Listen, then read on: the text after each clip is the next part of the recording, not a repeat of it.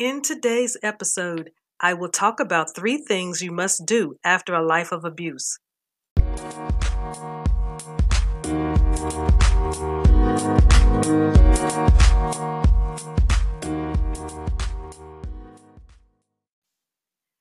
Peace and blessings, everyone. This is Elegant Granny, your creator and host of the Proactive Eye podcast. Last week, I gave you 3 things a victim of abuse should think about while they are still in their toxic relationship. These 3 things are valuable for them to evaluate to help give them some direction towards where they want to go and what they want to do once they get out. And that's if it is their choice to get out.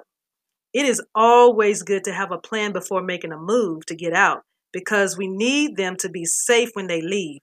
If you missed that episode, the link will be in the show notes and also on the blog. Today's episode will be about 3 things a survivor must do after a life of abuse.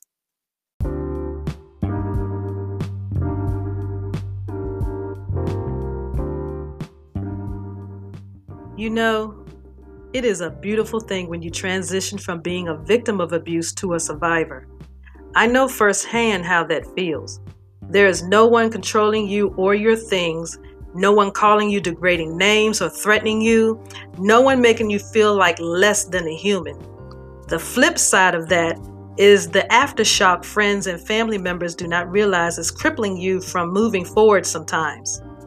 It is tough moving on after dealing with trauma, no matter the span that you were away from your abuser, and it doesn't even matter if there's a great amount of distance between you and that person after you escape them. Dealing with life after abuse can be very demanding. Demands made by life and others is something a survivor dealt with consistently while living with their abuser.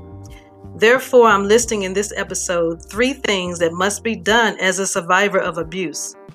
Hopefully, these are things that will also help those of you supporting someone you know as they transition to a healthier lifestyle.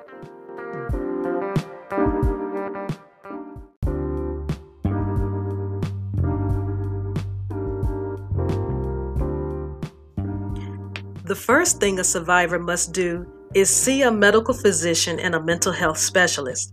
Experiencing a life of abuse is very traumatic. It is very harmful and life-threatening in some instances. Having to deal with the repercussions of dealing with that is also rough. As a survivor, you never know just how much danger your abuser exposed you to. If they were cheating on you, that's one set of consequences that come with that. If they physically abused you, that's another set, and the damage caused by them physically harming you need to be assessed so that you can deal with it before something bad happens, or when it does, there is already a plan to deal with it appropriately. For example, during the time I was still with my ex-husband, I experienced being strangled, mostly in my sleep or during the married people shuffle.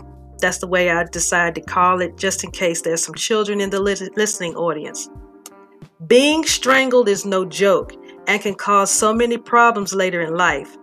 Even after being away from them a while, it is good to keep a check on it because a lot of times the damage can be so deep and it won't show until later when you start having swallowing issues or having problems breathing. Another thing I would like to mention is that being in a toxic relationship has negative effects on you mentally. You were in a relationship with someone you believed loved you, honored you, and respected you, and all that came tumbling down when those things were proven to be lies with their abusive behavior. That alone is troublesome to deal with. Being free comes with a cost, and that cost is taking care of who is important, and that is definitely you, the survivor. A mental health specialist can help you understand where you are mentally and help you move forward. Sometimes you will find out you were stronger than you realize. Now, this mental health specialist, for those of you who prefer not to be prescribed any medication, you can opt to see a psychotherapist. A psychotherapist is a mental health specialist that uses talk therapy, and there are no drugs involved. Now, this is my preferred option. I have never been one to take dealing with prescriptions, even as a child, but I digress. I remember my first visit with a psychotherapist after, separating from my ex-husband. I found out I had so many coping techniques that helped me deal with life so I can progress as I healed. My therapist told me after 3 sessions, unless I was in mental meltdown, that I was being put on his as needed list because I was doing well mentally. Now, I know this isn't everyone's case, but this was major for me. Sometimes it's that confirmation that lets you know that you are good now and there is nothing or no one that can stop you from winning at life.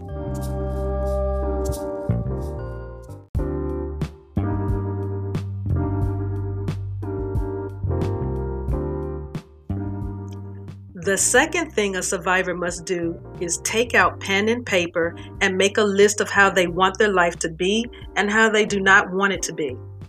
Getting away from your abuser is hard enough. Having to deal with life all over again is tough when you don't have a plan for your life.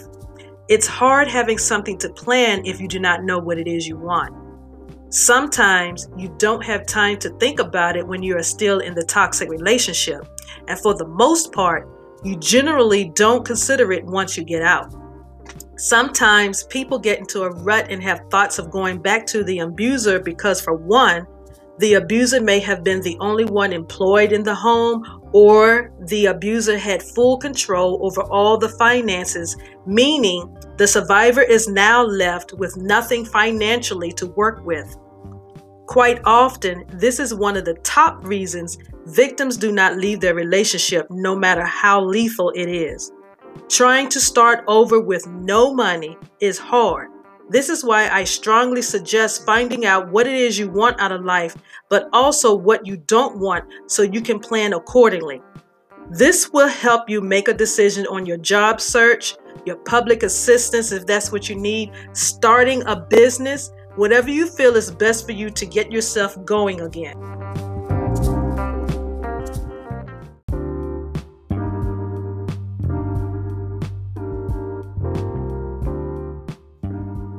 The last thing I want to leave with you is to set boundaries.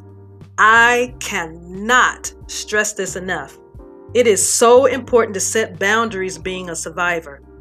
Once you find out what it is you want and don't want, it becomes so much easier to set boundaries because you know what it will take for you to have the life you want with respect to your safety and well-being. It is time for you, the survivor, to be happy. Setting boundaries helps to promote and protect your happiness. Boundaries is something that was taken by force while still in the abusive situation. It is time to start life fresh with building that fortress, so as you venture out, making life good for yourself again and for your children if they are involved, as a healed person. And you are able to do that with much peace.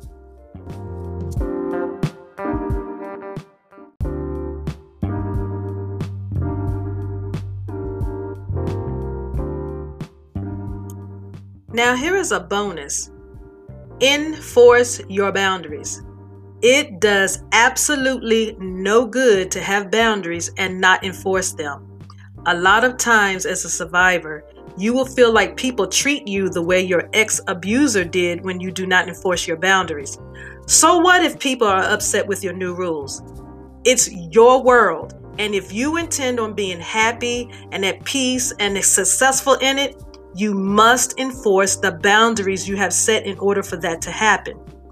Remember when I said the second thing that must be done is take out pen and paper and list what is important to you, like what it is that you want and don't want in life? Talking about that list to a mental health specialist, back to the first thing that I said that you must do, see a mental health specialist, can definitely be a game changer when it comes to this. They can help you with appropriate plans to move you in the right direction for success mentally. They can also help you identify areas where your boundaries need to be strengthened, which is always a plus. In future episodes, I will go through each one of these individually to explain the value of each in more detail.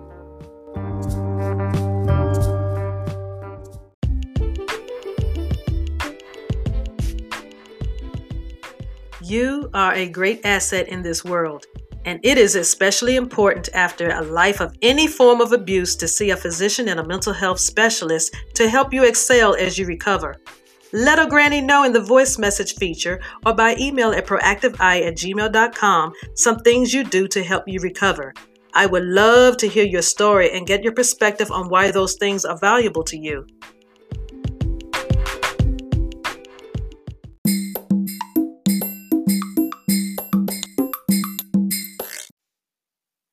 It has been a pleasure sharing with you today. All links to connect with me and free resources are in the show notes. Feel free to download episodes and take advantage of the free resources provided. You can visit the Proactive Eye blog at bit.ly/PE podcast blog. That's bit.ly/PE podcast blog. You can also connect with Proactive Eye on Instagram and Twitter. The handle is @ProactiveEye. And also on Facebook, the handle is @ProactiveEyePodcast. This has been your host, Elegant Granny. Thank you for your support and visit again. And remember, healing is a continuous process, not a one-shot deal. Much love, peace, light, and healing vibes, family.